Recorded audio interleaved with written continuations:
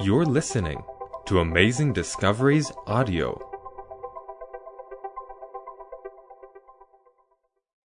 This is Life at its Best, Episode 5, with Walter Veith. Right, we're going to talk about an alternative lifestyle now, because all we've basically done so far is to look at everything that's bad. And like my friend said to me, I've listened to all your lectures, I now drink water and breathe fresh air, how long do I have to live? Or like my friend in the back there said, he closes his eyes and he says to the Lord, Lord, remove everything from my plate that's bad for me, and now he's scared there's going to be nothing left when he opens his eyes again. Well, is there still something to eat, or is there nothing to eat? That is the question we'll have to start looking at. Remember, we spoke about per capita meat consumption and how it affects your lifestyle and your health, colon cancer incidence. Obviously, we saw that animal products are problematic. They are correlated to cancer, and we looked at animal husbandry, we looked at osteoporosis and what effect it has, and all these issues. I perhaps would like to share just one little experiment that we did as well. Because sheep were developing skew legs, we decided to have a look at what the effect of the diet is that they were feeding these animals as to why they were getting skew legs. There's a sheep with slightly skew legs, and there's one that can hardly walk from the skew legs that it has. And when we analyzed their bones, those that had received animal protein had a low calcium to phosphorus ratio in the bone. So they had a decline in the various bones, the vertebrae, the ribs, and the cannon. In all three of them, the more animal protein one added to the diet. And these days they feed these animals fish meal, carcass meal, bone meal, all of these things. When we compared those that received animal protein versus plant protein, the calcium loss, as you see there again in the sheep, was 3 times as great. Deformity in those that got animal protein was much higher than those that received plant protein. And calcium to phosphorus ratios in the bone were very low when they received animal protein. And generally speaking, this is what we found. If we look at this little graph over here, we found that if we gave them plant protein only, at a 12% level, they had very good bone development. If we added 3%, 5%, 8% animal protein, it got worse and worse. But if we added 8% plant protein, it actually improved. So plant protein definitely is the way to have a healthy system. We also spoke in the lectures about fear in the food chain and how animal products today are not what they were in the past, because there are bacterial resistances which are very high, reaching up to 100% levels in many, many cases.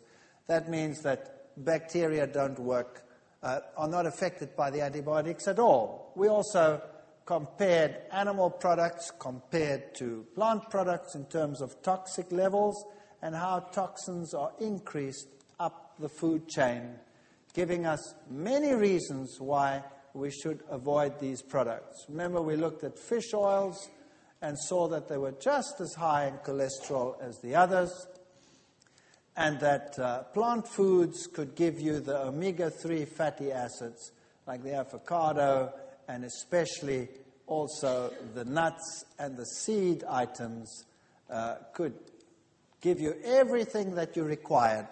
And these are often arguments which are used as to why one should not become a vegetarian. Where would you get you this? Where would you get you that? Plants give you everything, provided you have a variety in your diet.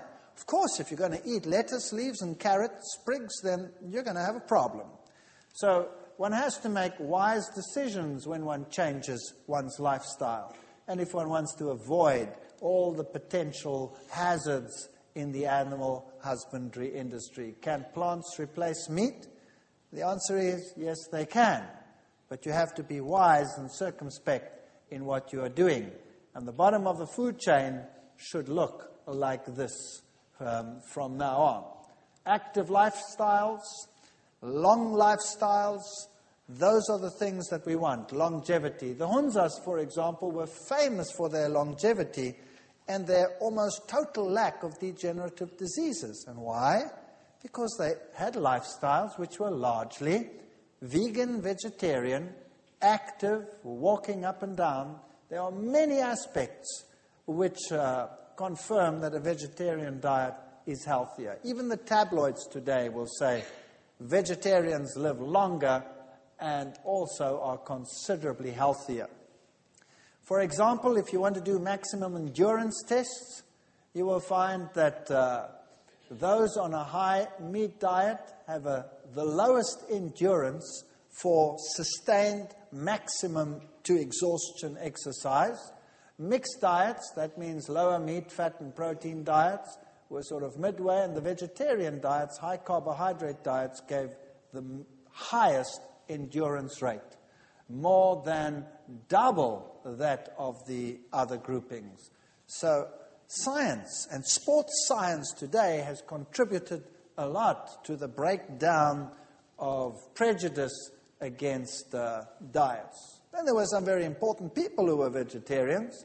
Albert Einstein was a vegetarian. George Bernard Shaw was a vegetarian. Wilhelm Busch.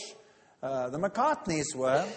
But Linda McCartney died at a very early age, although she was a vegetarian. And people say, well, what's the problem over here? Well, just get hold of one of her recipe books and see what she did. Everything she did was fried in oil. Everything. Now, we looked at the carcinogenic effects of that. And so there are issues that you have to look at. You can't just say, I'm going to give up eating animal products, I'm going to switch to plant products, and then you prepare everything in an unhealthy way. You're going to have a problem. So we have to be circumspect. And, of course, there is nothing that can guarantee a disease-free life. It can just give you a greater probability of a disease-free life. And just to show you that beautiful women can also be vegetarian. Both Whitney Houston and Michelle Pfeiffer were vegetarian. Also endurance and marathon running and sporting activities, all of these are enhanced by vegetarian diets. Blood pressure.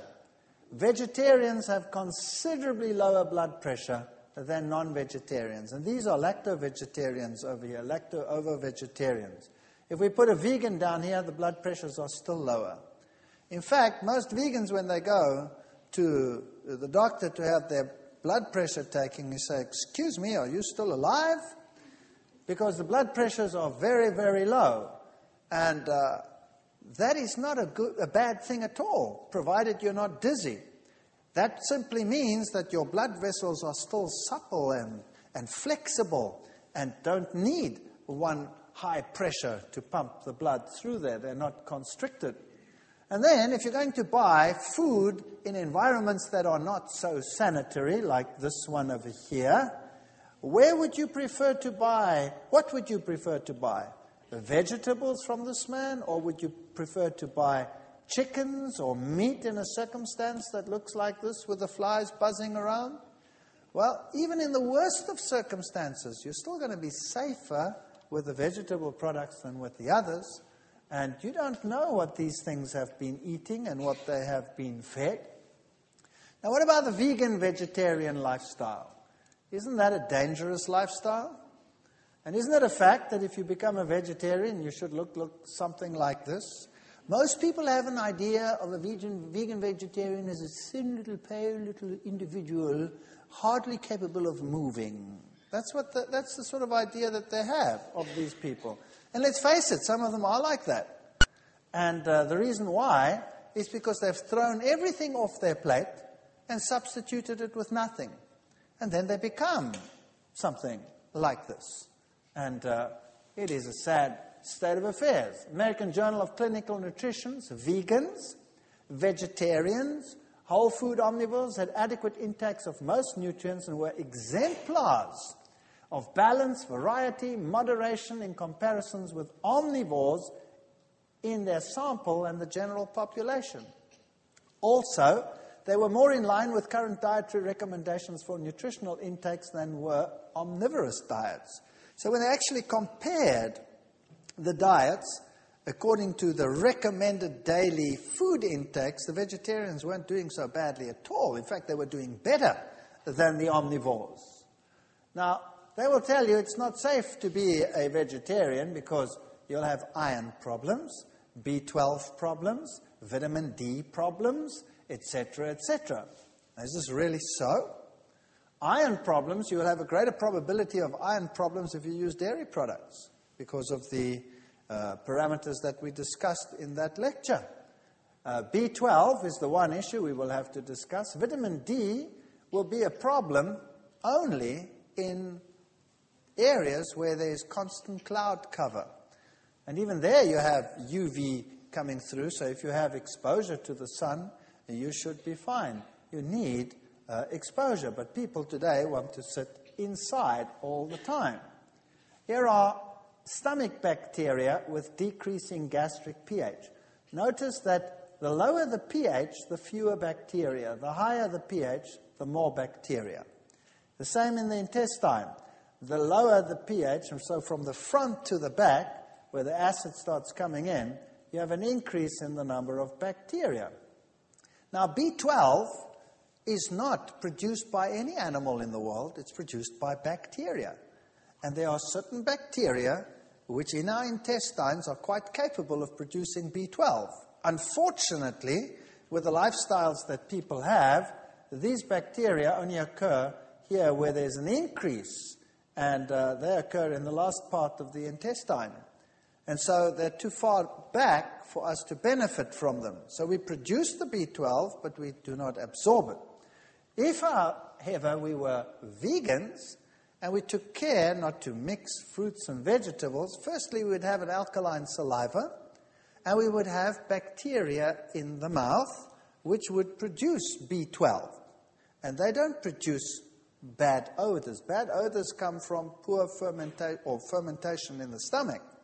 So you would have B12 production in the mouth, plus the pH in the stomach would seldom, if ever, go below 4.5, so you're sitting with far less acidity. That means you're starting off here at a much higher level, and then you should be able to have B12 production. Now, there are other factors which affect B12. That's intrinsic factor. If you don't have that, whether you're a vegetarian or not, you're going to have a trouble with that. High acidity, which is more problematic for meat eaters than for vegetarians, would be a problem. And in fact, most of the world's population is largely vegetarian. Whole parts of India, large parts of Asia, Central Asia, for example, Central African populations, large parts of these, they don't have B12 problems. Western lifestyles, we sometimes do have B12 problems. So personally, I think that they are making a mountain out of a molehill, but I would suggest that if you are worried about these issues, if you have a high-stress lifestyle, which affects absorption in an acid environment of B12, well, then take a supplement or take a fortified milk that has B12 supplementation. But generally speaking, we do have the bacteria that produce the B12. So my suggestion, as I said again, is supplement if you have a high-stress lifestyle and all of these, or otherwise, test yourself regularly. Once a year, have a test, because B12 is maintained in the body for a long, long time, many years, and you won't run out overnight. So if you have regular tests done once a year or so, and you're fine, then you have nothing to worry about. If it's low, well, then take a supplement. And the same would apply to people that eat meat. They are just in as great a danger. In fact, more of them suffer from B12 deficiency than anyone else.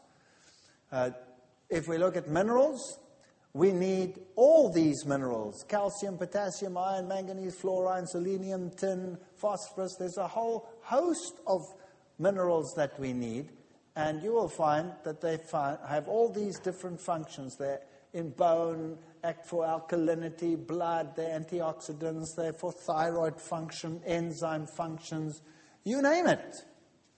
And vitamins and minerals have to interact with each other. So if you want to have good activity of vitamin E, you'll have to have selenium and zinc and calcium, and all of these have to be together in the body.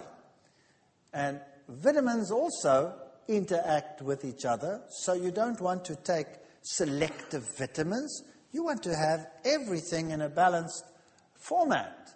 And the minerals interact with each other, and no one mineral is an island and independent of each other. And here's a major problem in the world today. You see, plant foods can produce vitamins, sometimes if they're not mineral dependent, just by photosynthesis. But where do plants actually get their minerals from? They get them from the soil. Now, what if the soil in an area is depleted? What do you do then? Well, then you have mineral-poor plants. And if a plant is mineral-poor, then it has the problem that it doesn't fight infection so well. It's very prone to pests coming and taking advantage of the situation. And so the problem is that they start spraying these plants more and more and more. And most farmers only substitute their ground with about 5 or 6 minerals. They don't take care of all the minerals. We need all the minerals.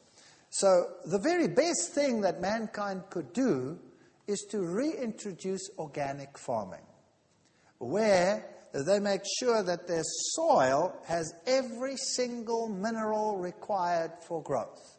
That means you start using rock phosphates and calcitic limes and things like that, which have every mineral under the sun as your basis, and start producing plants like that. Now, that's a little bit more expensive than the other fertilizers, but the rewards would be tremendous. That's one issue. If you're living in an environment and these plants are too expensive, and you don't even know whether they're doing it right or not, then I suggest you get foods from a variety of places. And then there's one other thing I would like to talk about while we're busy with minerals, and that is salt. The scientific world tells you that you should not use salt at all in your cooking because it produces high blood pressure and it's bad for you and what have you. And people develop all kinds of diseases. And if you're really, really run down and really, really sick and you have money to burn, then the Europeans in particular, they like going to these cure places where you have the hot springs with the mineral-rich waters and the salt waters, and they go and lie in the salts and they drink this water that comes out of and they feel like $1,000,000 and their blood pressure comes down and everything is right. So they're using a salt cure to solve their problem. Then they go back to their normal society and their normal lifestyle, and very shortly they have the same stress and the same blood pressure problems and the this and the that and the other. Now, I have a problem here. How come the salt can actually cure some of these things and the salt cause the things at the same time? Does it make sense? It doesn't really make much sense if you think about it in those terms. Now, what is the main salt that is used in the world today? It's sodium chloride. Now, salt should have 84 minerals. Rocks out there, the salt in the sea contains 84 minerals. And the fish and the animals in the sea without pollutants now are perfectly happy and have lived there for thousands of years, quite happily, reproducing and not being diseased, although there's a lot of salt in that water. But it is 84 mineral salt. Now, unfortunately today, when they harvest the salt, what they do, industry has so many requirements for various catalysts and various elements that they refine the salt and they take all those elements out. And eventually they leave you with 2 elements, sodium and chloride. If they could refine them, they would do that as well and sell you only the sodium and only the chloride. But unfortunately, the sodium would explode and the chloride would kill you. So they at least sell you the sodium chloride, 2 elements out of the 84. And then occasionally they have a twinge of conscience and they add 1 more, which is that, iodine. And they tell you, best to buy iodized salts. And now you start cooking with 2 elements. Just do a simple test. Take sea salt, which has 84 elements, and put it on your tongue, and just rub it around there. And see how long you last. You'll last for a long time. Eventually, it actually tastes quite pleasant. And then you take normal table salt, sodium chloride, and you put that on your tongue, and you see how long you last. And you'll see it'll burn your tongue like crazy, and you won't be able to handle it. And it'll have this sharp taste. So my suggestion is, when you start using a little bit of salt, because without salt, everything tastes kind of bland, doesn't it? Use sea salt. Why not use sea salt? Or better still, if you can, rock salt. In some areas, you get rock salt cheaply. But sea salt would be just fine. They use sea salt in any case. A good suggestion would be to use a little bit of sea salt. You know what? It'll taste better as well. Once you get used to it, it tastes a lot better. And, of course, don't use excessive amounts of salt, but generally just use a little and it'll be so much tastier. Zinc, they'll tell you that's a problem for vegetarians. That's not true. If you look at beans, for example, they have relatively high levels of zinc in them. And some grains, popcorn popcorn is one of the highest sources of zinc, generally speaking. And wheat germ has high levels of zinc, and wheat bran. So that is not true, that vegetarian diets won't provide enough zinc.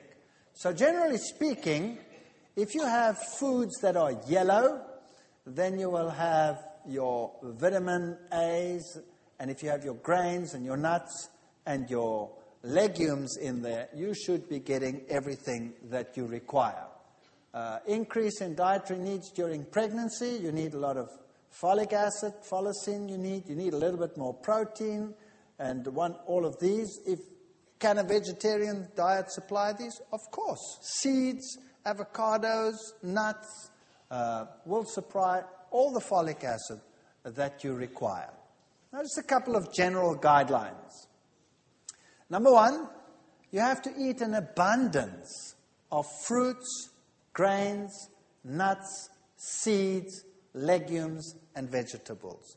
You cannot just remove the heavy foods and sit with only fruits or only vegetables. You have to have grains, varieties of nuts, seeds, legumes in your diet. And you don't have to eat them as such. You can work with them and change them and modify them. You have to eat more alkaline-forming foods than acid-forming foods. That happens automatically when you become vegetarian. And avoid acid formation by choosing correct food combinations. 3 simple criteria, two of which you have to watch, one which comes automatically. Now, if you read some health books, they have so many complex things that you have to do that you have to buy yourself a computer just to, start working out what you must do in the kitchen. And eventually you go totally nuts. And there are so many rules and regulations as to what you must eat that you might as well just forget it. I don't know whether you've heard all of these things. I know there's so many of them. You're not allowed to eat what grows above the ground with what grows below the ground. You're not allowed to mix proteins and carbohydrates at the same meal. Have you heard all of those before? I mean, there are really silly ideas out there. Then how did God make grain? Grain consists of protein and carbohydrates. How do you make legumes? Consists of proteins and carbohydrates. Every food consists of proteins and carbohydrates. It's a silly idea. The problem is not the protein and the carbohydrate together. The problem is the animal protein and the carbohydrate together. Does that make sense? Because the plant protein digests quickly. So if you don't have animal proteins in your diet, then all of the problems associated with the so-called mixing of protein and carbohydrate disappear. So you want a diet rich in carbohydrates, and not, like many recommend, low carbohydrate. You want to burn your body with a clean burning fuel. You want to have enough fats in your diet so that you do not become lean and emaciated on the one hand. And of course you need the fatty acids, the essential fatty acids, which you can only get in fats. So you get those if you have your seeds and your nuts and your legumes in your diet. And your proteins, you satisfy your general needs, kids a little bit more than the adults, and you want to have more alkaline-forming foods than acid-forming foods. How do you do that? It's very simple. The high-acid foods are the meats. Bacon, beef, chicken, crabs, eggs, fish, ham. Those are the high acid-forming foods with 15 to 40% acid formation. Medium is grains, legumes, lentils, oats, peanuts, rye, wheat, some nuts, etc. And the low, some fruits, cranberries and plums. That doesn't mean you mustn't eat them. Not at all, because they're so low acid forming it doesn't make any difference. And some of the fats. And your high alkalines are all your dried fruits, vegetables. Well, molasses is on there because it's alkaline forming, but it's still a more refined food. Beet greens, Swiss chard, dandelion, those are your high alkaline foods. Your medium ones are most fruits and vegetables. And some legumes are actually alkaline forming. Particularly if you're now old and you have a little bit of arthritis problems and things like that already, then it's good to introduce things like lima beans, navy beans, peas, generally chickpeas, all of those, nuts. The only alkaline nuts are almonds, chestnuts, and coconuts. So almond is a very good nut. And then you have some grains that are alkaline, like millet. Millet is an excellent grain. We'll talk about that in a moment. Sorghum. And then, of course, your kidney beans, snap beans, soybeans. All of this is alkaline forming. This is excellent food. So once you cut out the animal products, you don't even have to worry about acid-alkaline diets. By the way, it's the minerals that are acid producing more than anything else. So your alkaline minerals abound in fruits and vegetables. Now, here's a typical suggestion. They say you must have legumes, nuts, seeds, including nut butters. You can use fortified soys or soy milks, vegetables, fruits, grains, and bread. And if you get enough of those in the diet, you should be fine. And when it comes to young children, the only thing that changes is the proportion. So you want to have cereals in the diet, you want to have fruits pureed, but when it comes to the energy foods, you want more of those in children's foods than in the others. So cereals, fruits, protein foods, green leafy or yellow vegetables will supply every single requirement that you need. And you can see that all of it is being met, or 99%, with just a very moderate intake. Some useful equipment that you need. A good blender is very useful in vegetarian cooking, because you're going to start making nut creams and nut butters and milks and sauces and things like that, and cheese substitutes and all kinds of things. So a good blender is a very, very good investment. Now, when I talk about a good blender, I mean that one that has a powerful engine and one that will really spin. Because if you buy a weak one, it won't do the job. It'll irritate you. It'll chop the things around, and you'll have gritty pieces in your mouth when you want to find cream, for example. It'll be most unsatisfactory. So rather invest in a good blender. A heavy base or non-stick frying pan, waterless cookware might be quite good. And some people like extras like waffle irons, food processors. And if you're really going all out, some means to grind your own flour. That's just nice. If you have access to stone ground flour, well, you don't have to get those pieces of equipment. Stone ground flour is a terrific way to go. Ensuring proper combinations. Notice that there are some foods that are neutral. That is, all grains, all legumes, all nuts, all seeds, some vegetables, like those that are high in water, like cucumber, lettuce, sprouts, tomatoes, some people yes, some people no, and the herby plants. Those would be sort of neutral, and some fruits would be neutral, the high oil ones, avocados and olives. Then the fruits is anything else that is a fruit, like an apple, an apricot, banana, and what have you. All of these can be eaten together with this. So you can have a meal which contains a grain. Let's say bread, a roll. And you could have a patty on there which is made of legumes and nuts. And you can have lettuce on there, and sprouts on there, and tomato on there. And you can have a sauce on there which you make with seeds or nuts, combinations. You can have avocados as a butter and olives in there and eat it with all that fruit. So you can have a terrific meal with a table full of fruit and bread and spreads and all kinds of stuff and patties, but you don't mix your vegetables in there. So if you want to have a meal with vegetables, then the vegetables are also compatible with any one of those. But the vegetable and the fruit together, they're a problem. Now, that's a very interesting thing. You see, the fruit digests the fastest. These, if they are all of plant origin, digest second fastest, and the vegetables, which have hard, compact cell walls, digest the slowest. So if you mix these two, you will actually get fermentation.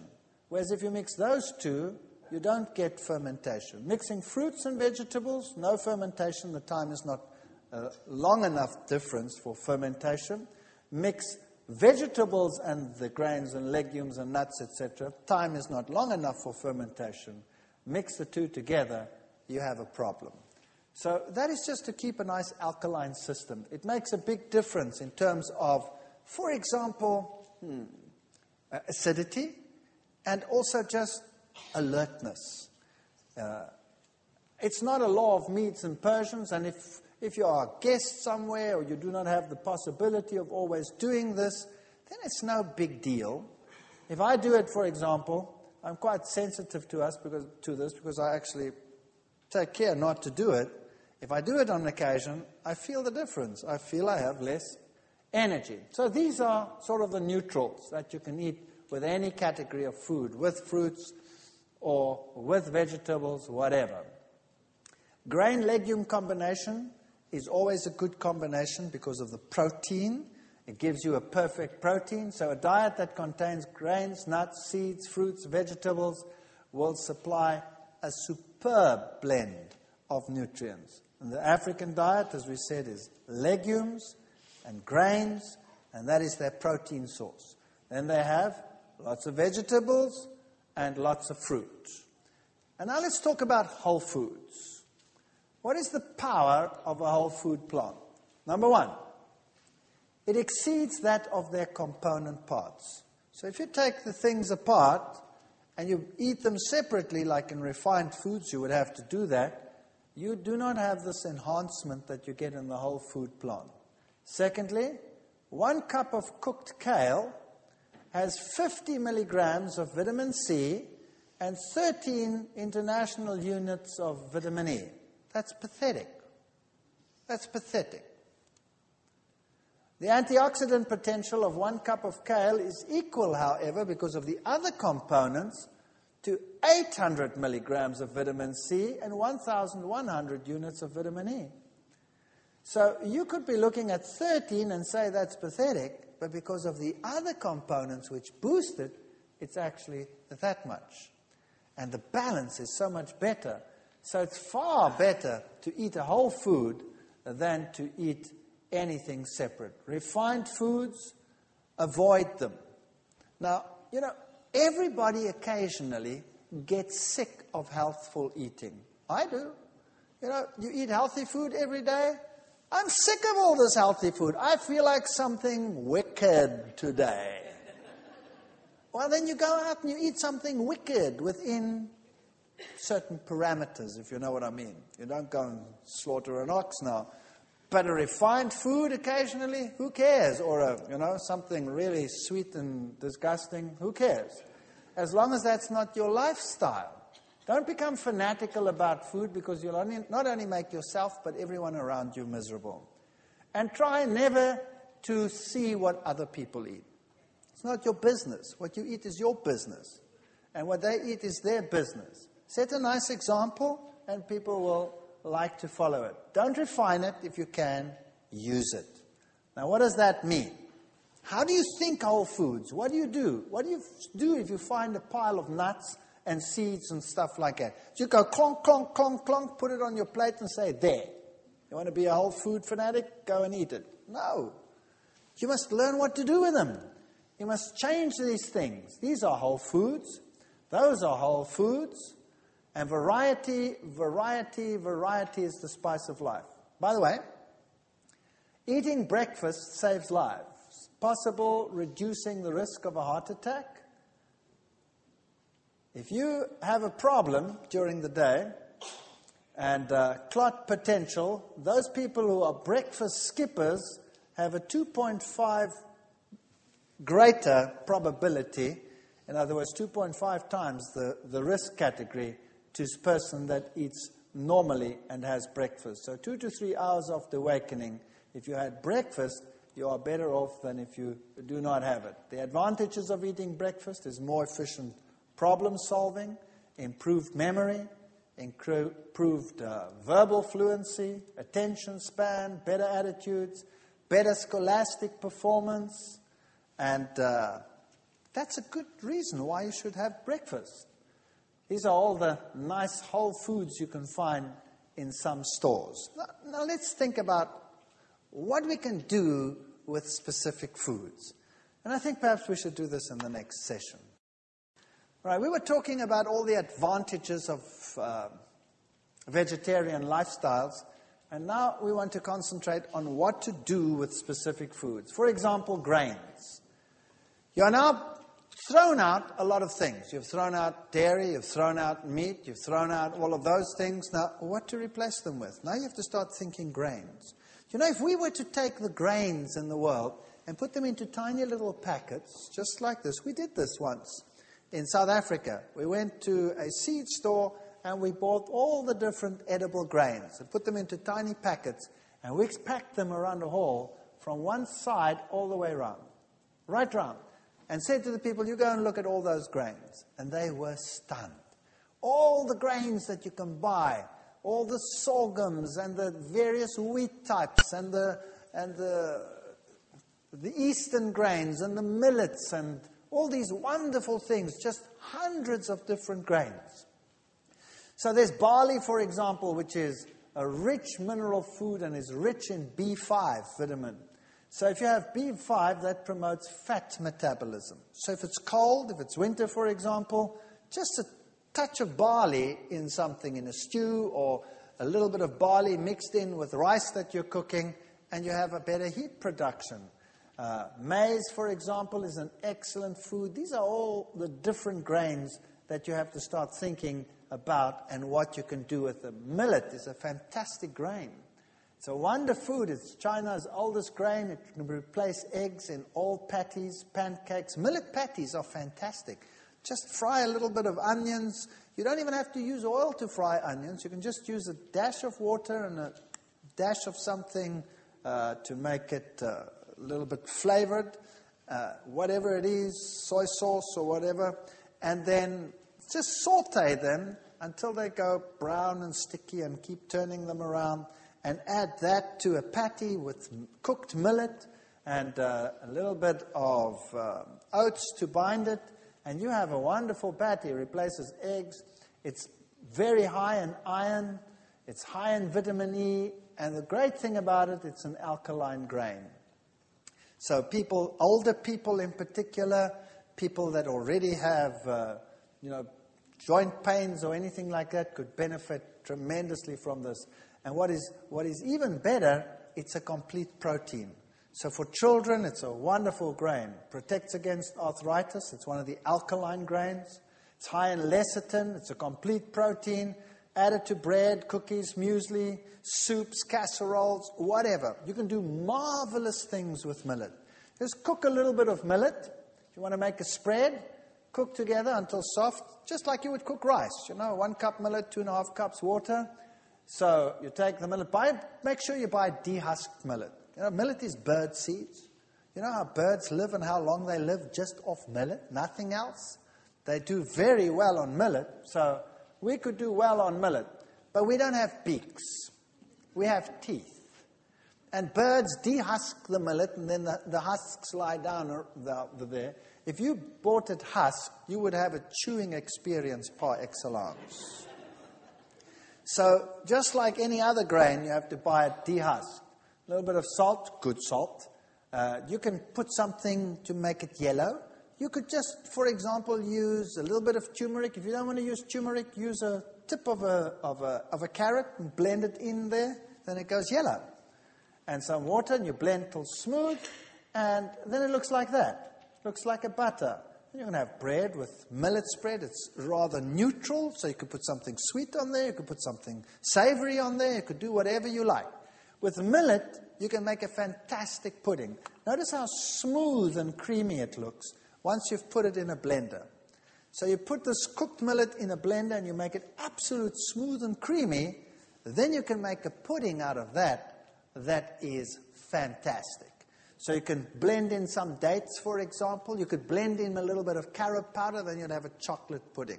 Then you put in a yellow layer on top of that. You could put fruit in between, put it in the refrigerator, and you could make a pudding that is better than any bought instant pudding. Marvelous things you can make with millet. Oats is another wonder food. It's a very good calcium source. It's high in iron B. It's the second best protein grain. It's a superbly digestible grain.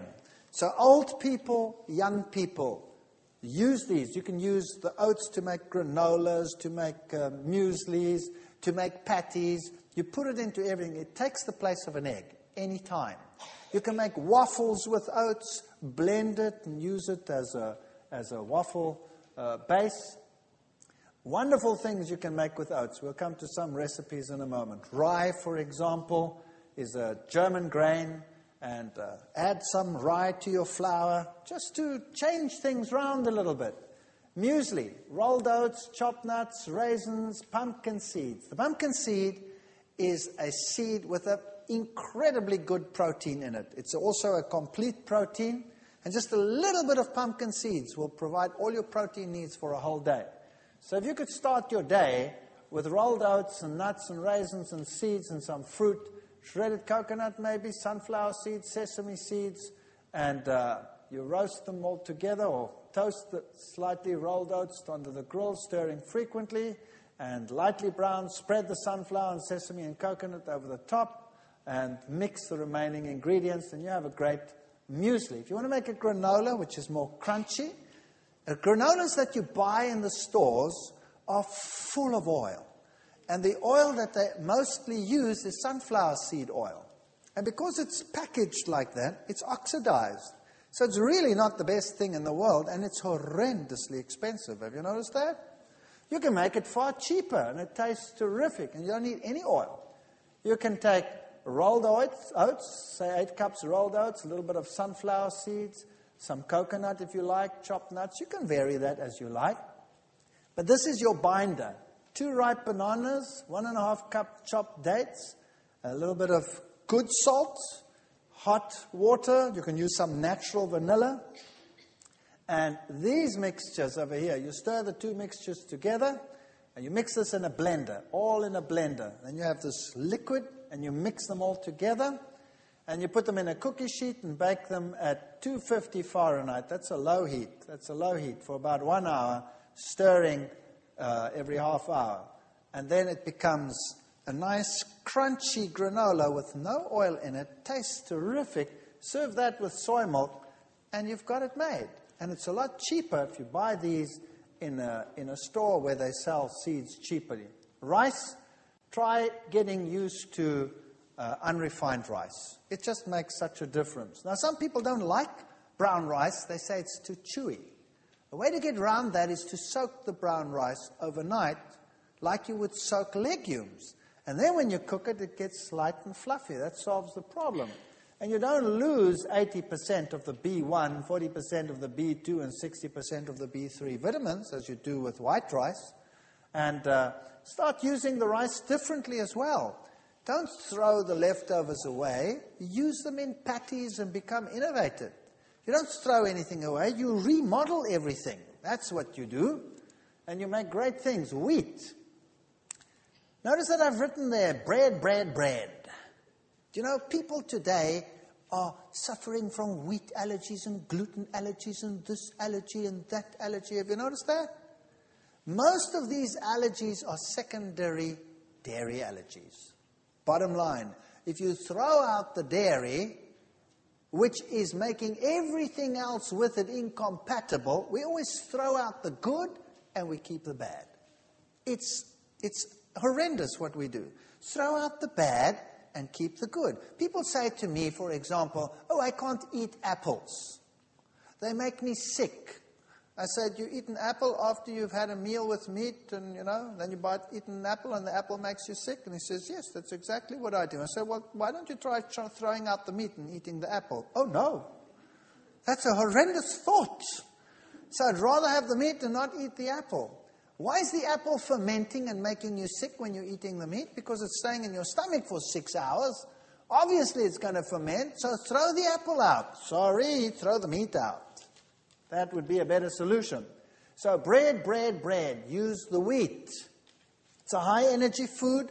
It's an excellent primary nutrient combination. It's mineral-rich. It's rich in B and E vitamins. And try not using refined. Try getting whole grains. And if you buy whole wheat grain at your store, remember what you are getting. They have bolted the wheat. They have huge piles of bran. They're selling most of their flour as white flour. And then they have the germ. So normally what they do when they sell you whole wheat flour is they're going to take the white and they're going to mix as much of that bran back in there as they can. And you're buying a pack of 50 or 60% bran, 40% white flour. That's not what it's like in a grain. You bake a bread that's as heavy as a rock, number one. Nobody wants to eat it because there's not enough white flour mixed in with the bran as it would be with stone ground flour. All kinds of problems with that. Try and get stone ground flour, and if you cannot, if it's impossible, then do your own. Even if you have to soak grain and liquidize it and use that as a dough, that would still be better. But when you make your own bread, you can play around. You can add rye. You can add a little bit of millet. You can have all kinds of things. The easiest bread to break is the simplest bread. So here's a simple bread for you. 1 kilogram stone ground flour. That's about 2.2 pounds or something like that. Stone ground whole wheat flour. Approximately 10 cups. 1 packet of instant active yeast. It doesn't matter which yeast you're going to use. You're going to destroy the yeast in the heat in any case. And a little bit of good salt. 1.5 tablespoons of good salt. Not sodium chloride. Then you blend together 900 milliliters of water. And then you can add anything sweet. It doesn't matter what it is. You could add white sugar. It wouldn't make any difference. You know why? Because the yeast is going to utilize it all. It's going to just use it up if you don't put too much in it. But it's also good to use, let's say, fruit. You could use a little bit of raisins. Half a cup would be a little bit much. I would say a quarter cup raisins or a tablespoon raw brown sugar. Or you could use honey. You could use molasses. You could use something sweet like an apple. You could grind it up and or liquidize it. And that could be your sweetener. So 900 milliliters of warm water, that's about almost 2 pints, and then something sweet. Best would be liquidized currants, would be the very best, because they're very high in iron. And mix that in there, and then knead your bread.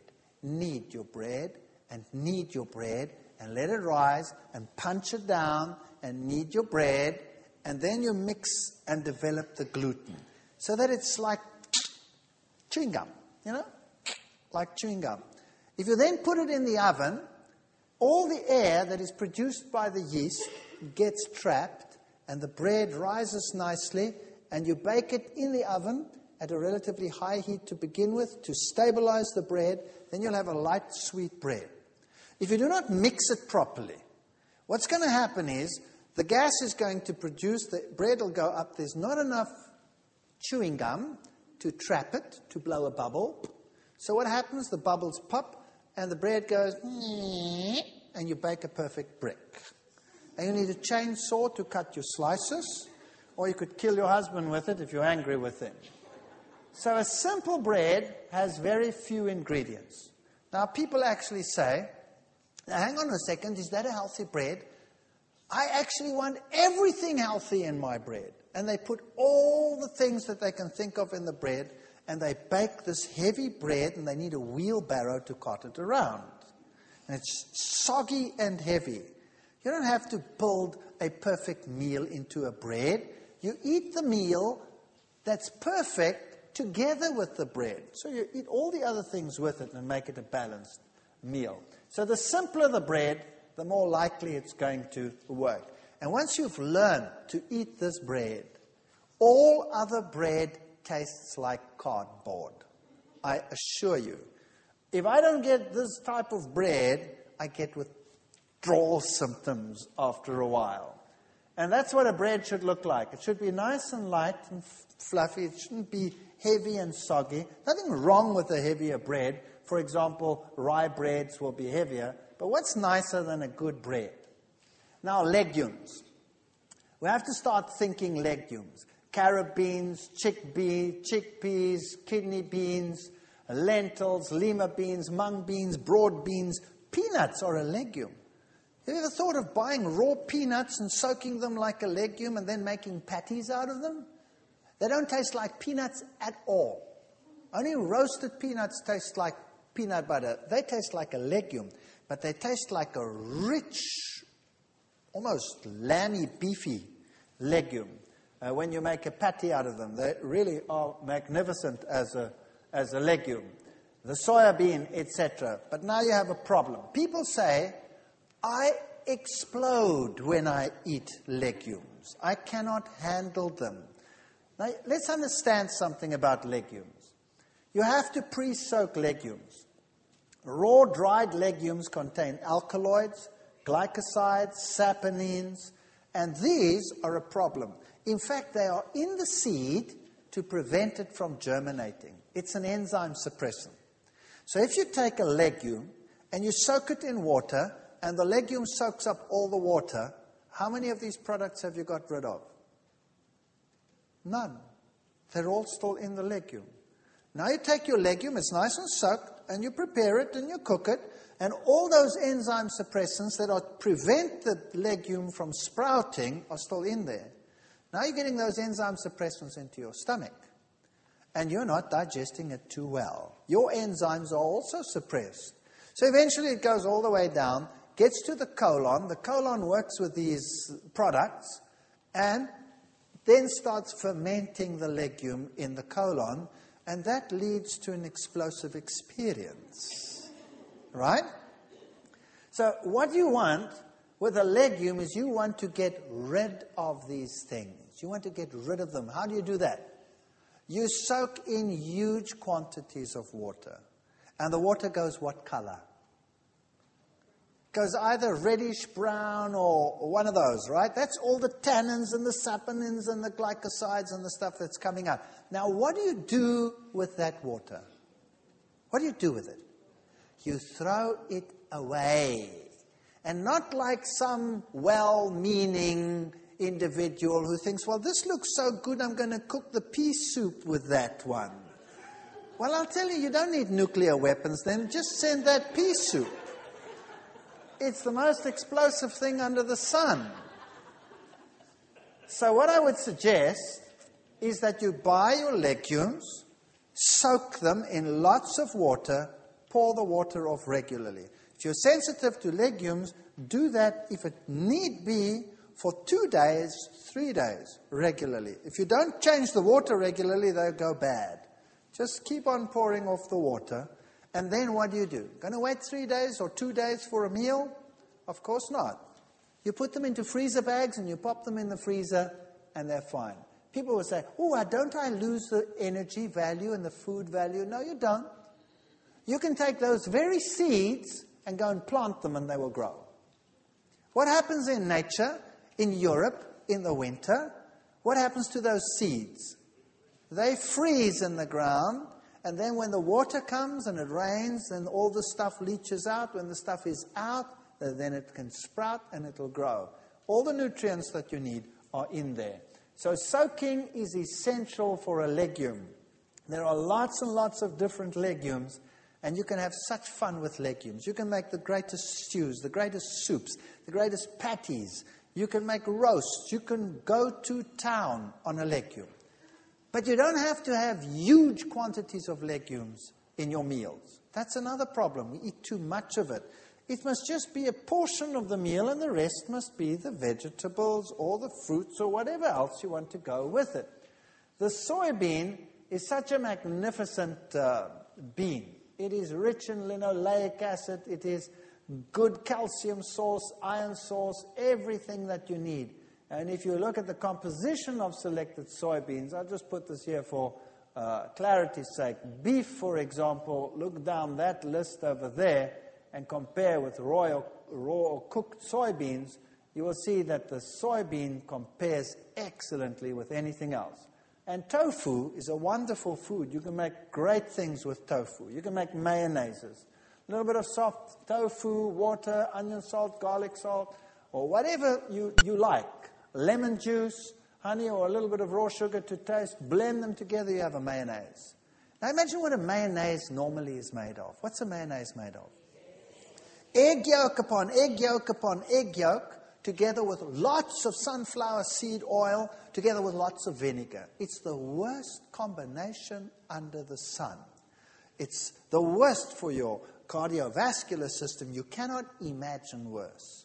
Imagine a mayonnaise that you make with blended cashew nuts. Take some cashew nuts, cover them with water, blend them till they're very smooth. Add a little bit of your favorite seasoning, and then some lemon juice, and voila, you have a mayonnaise that is absolutely marvelous. Now people say, cashew nuts, that's expensive. Hello? How much does a chicken cost in this country? What does a chicken cost? Who can tell me? So let's say $4, right? So let's say that chicken weighs what? 1.5 kilos. So let's say it's about $3, or let's say $2 per pound. Is that about right? Is that about right? $2 per pound. Good. How much of that chicken is bone? At least half of it is bone. So you're not paying $2 per pound, you're paying $4 per pound already for your chicken. Now, how much of that chicken, once you have deboned it, is water? 70% of it is water. So how much are you paying for your chicken? Well, you go and work it out. You're paying anything up to $7, $8, $9, $10 per pound for your chicken. It's a very expensive meal. It looks cheap, but what you're getting is water, 70%, what you're paying for. If you buy cashew nuts, how much of it is food? 100%. So even if you're paying $4 or $5, it's still cheaper than your chicken. So don't tell me cashew nuts are cheap or expensive. All right, you need very little to feed a whole lot. You can make great mayonnaises with tofu. You can make omelets with tofu. You can make, there's so many things. Go to any Korean or Chinese person and ask them, what do I do with tofu? And you will be stunned. So go to the various nations that use these foods. Omelets are terrific with tofu. Half a cup of tofu, you can use a little bit of rice flour, add a little bit of cashew, ground nuts, that would be great, liquidized. And then your various condiments, put a little bit something yellow in, and then use a non-stick pan to make an omelet. You can put your favorite filling in there, close it up, and serve it, if you really want to be wicked, with whatever, with fries that you've made with olive oil and a nice salad with it, and it looks and tastes just great. And sometimes omelets made with tofu stick a little bit more to the pan than others. So that's no problem. The ones that stick and break, they go to the wife, and the good ones come to me. Simple as that. But when I get home now, my wife can have the better ones, and I'll take the broken ones. No-bake tofu cheesecakes. You can make cheesecakes. You can make the most wonderful things. You can use agar-agar as a binder that has no animal products in it, or you could use MS. You get MS in your country, which is a wonderful substitute for gelatine, which is made from horses' hooves and skin scrapings and trotters and all kinds of stuff like that. And wonderful things you can make with juices that you blend in. Just ask the fundis how to make these things. You can make waffles. Simple things. Soak soybeans. Blend them all together with some rolled oats, and you make waffles. Wonderful stuff. They bake a little bit longer. A normal waffle with an egg is finished in a minute. This one takes about 5, 6, 7, 8 minutes to bake through. Now, you don't want to wait that long. So what you do is when you're bored one night and you're not doing anything, then make a mix and start making lots of them. Or the kids are doing something, they're watching television, in between advertisement break, change. Then get all these things done and make a whole pile of them, pop them in the freezer, and you have waffles. When you want breakfast with waffles, take your waffles out, pop them in the toaster, and voila, you have waffles. You don't have to wait forever. You can make quiches. It's simple. Once you add a little bit of these blended nuts and some lemon juice and all of these things, then you can make wonderful things with these foods, and you won't even miss that you're not using eggs. Kidney beans and your own baked beans and Mexican food and you name it. And sprouts. Start using sprouts. Sprouts have enzymes in them. They help you to digest your food. They're wonderful. Mung bean sprouts. Once you get used to them, you'll start craving them. Chickpeas. Chickpeas are wonderful food. Chickpeas is magic. If you have soaked chickpeas and you blend it and you bring it to a boil, it goes thick by itself. Then you can use it as a sauce. You can even make a mayonnaise out of it by adding lemon juice and a dash of something sweet or tangy, whatever you like. And you can make mayonnaises out of chickpeas. You can make hummus out of chickpeas. Who knows hummus? Yeah, all of these things. Start thinking about these things and start using carob. Now, carob means you have to re-educate your palate because we're all used to chocolate. And once you have re-educated your palate to carob, which takes a while, because we all have perverted palates, then chocolate actually tastes obnoxious. Believe me, I ate whole slabs of chocolate in one go. I cannot stand the taste of chocolate anymore. But carob I can handle, especially if you coat things with it like raisins or coat nuts with it. Then it's very handleable and it's very, very pleasant. And a carob drink is a wonderful substitute. Take soy milk, add some carob powder and a little bit of fructose, and you bring that, make that hot and serve that. And I'll tell you, young people just love it. And it tastes great. And you can make chocolate sauces, chocolate desserts with carob. Just have to get used to it. Lentils, you can make slices. You can make all kinds of interesting things. Mock liverwurst with it. Some cooked lentils. A little bit of cold oats porridge. Chopped onions. Margarine is what gives it the flavor. If you like a large clove of garlic, some salt, and blend this together and keep the onions just a little bit chewy. In other words, not pureed, and then you have this crunchy liverwurst taste that you can put on bread. You can make savory spreads, and it's the herbs that do it, the basils and the oregano and the tomato pastes, which add the different flavors. And your nuts and your seeds are your sauces and your creams and your energy booster. So, for example, if you're as thin as a rake and you want to put on some weight, then you start using more of these foods. If you are overweight and you want to lose, you use less of these foods. It's as simple as that. You don't have to give up anything, you just use less. And you're only using it as a flavorant. So you can make nut milks, nut sauces, nut creams, nut mayonnaises, and you could use seeds as well. You could make the same thing with sunflower seeds. You could make sunflower mayonnaises, sunflower creams, sunflower sauces, same things. You can do it with sesames. You can make your own tahinis, your own creams with sesame, sunflower, with pumpkin, any one of those. So start looking at nuts differently. Coconut.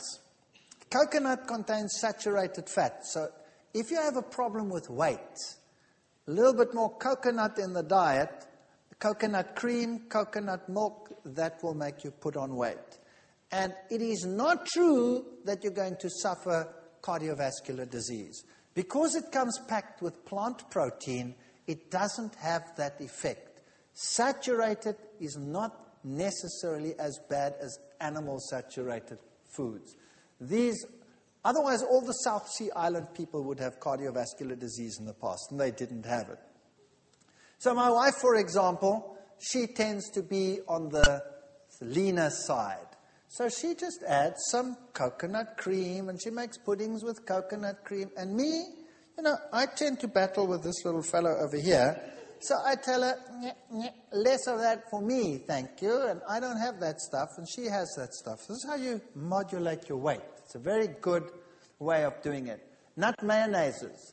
Cashews, so half a cup of cashews. You could use sunflower seeds, but the cashew one just tastes pizzazzier. Water. So you could use some fresh garlic if you wanted. You could leave it out. Onion powder, some good salt, lemon juice. And if you want to have a slightly sweet sour, you could use a little bit of honey or something like that. And it's so simple. You just blend it together until smooth. And then you add the lemon juice and it goes thick by itself. And then you have a mayonnaise. If you take that same sauce and you put it in a saucepan and you bring it to a boil, it makes the creamiest stroganoff sauce that you can imagine. If you have a patty and you put that on top as a butter, it is absolute wickedly good. Pimento cream sauce, you make the same sort of thing with the cashews or the sunflowers. And instead of putting cheese on your pizza, when you make one, you pour this over your pizza and you pop it in the oven and you bake it with that. And it's delicious. And once you start getting used to that, cheese actually tastes like rubber after that. And you won't want to change. Lasagnas, if you use your noodles and your tomato and your onions and your whatever you want to put in between, and then you put this cashew cream sauce in between your layers and one on top, and you bake it with that, the aroma is enough to kill you. In a nice way, of course. And we do this in the field. Occasionally, once every 15 years, I get to go out in the field, and you take a nice pot, and you put this over the coals and the fire, and you put a lid on top, and you put coals on top, and you bake this thing in the coals. I'll tell you, the people come running and say, "What's that?" And it tastes terrific. As I said, don't neglect the pumpkin seeds. Throw them into your mueslis, throw them into your breads, and don't neglect your sesames. Use the sesame butters and the sesame creams for your bread. Ladies, sesame is one of the richest sources of iron. So it's an excellent source of iron. So try and get used to tahini. If you don't like the taste of tahini, then just take a teaspoon of it and add it to your sauces that you are making, just to give it that pizzazz. And you can make butters and milks and what have you. Fruits and vegetables. Remember, variety is the spice of life. And there are lots of fruits on the market. And most of the world today thinks fruit means bananas and apples. Isn't that right? That's what people buy, bananas and apples. Now, there's nothing wrong with bananas and apples. Bananas and apples are good. By the way, now that I think of apples, people tell me, what about apple cider vinegar? Apple cider vinegar has the good components, some of the phytochemicals of apples in it, which is good for you, but it still has acetic acid in it, which is bad for you. So why not take a little bit of apple juice and add some lemon juice, and then you have apple cider vinegar that is not with acetic acid, but is with citric acid, which is much, much better. So you can start playing around with your vinegar sauces. Rather use lemon and use apple combination to make your sauces like you want them. There are melons and olives and papayas and all of these things. So when you start thinking fruit, start thinking like this. Then you get peckish. Doesn't that look great? And even if you preserve them, they're still better than nothing. Preserved fruit is better than no fruit. And when you start thinking vegetables, again, think variety. Think cauliflower, broccoli, Brussels sprouts. Think dark green things. And you know what? If you don't like them, start changing them. If you don't like spinach, well, many people, if you get a cooked spinach leaf on your plate, that might not be so appetizing. How about sauteing some onions, chopping the spinach, and putting them together, and then adding a little bit of cashew nut cream and making a creamy, delicious spinach that really tastes like something and has some zuma in it.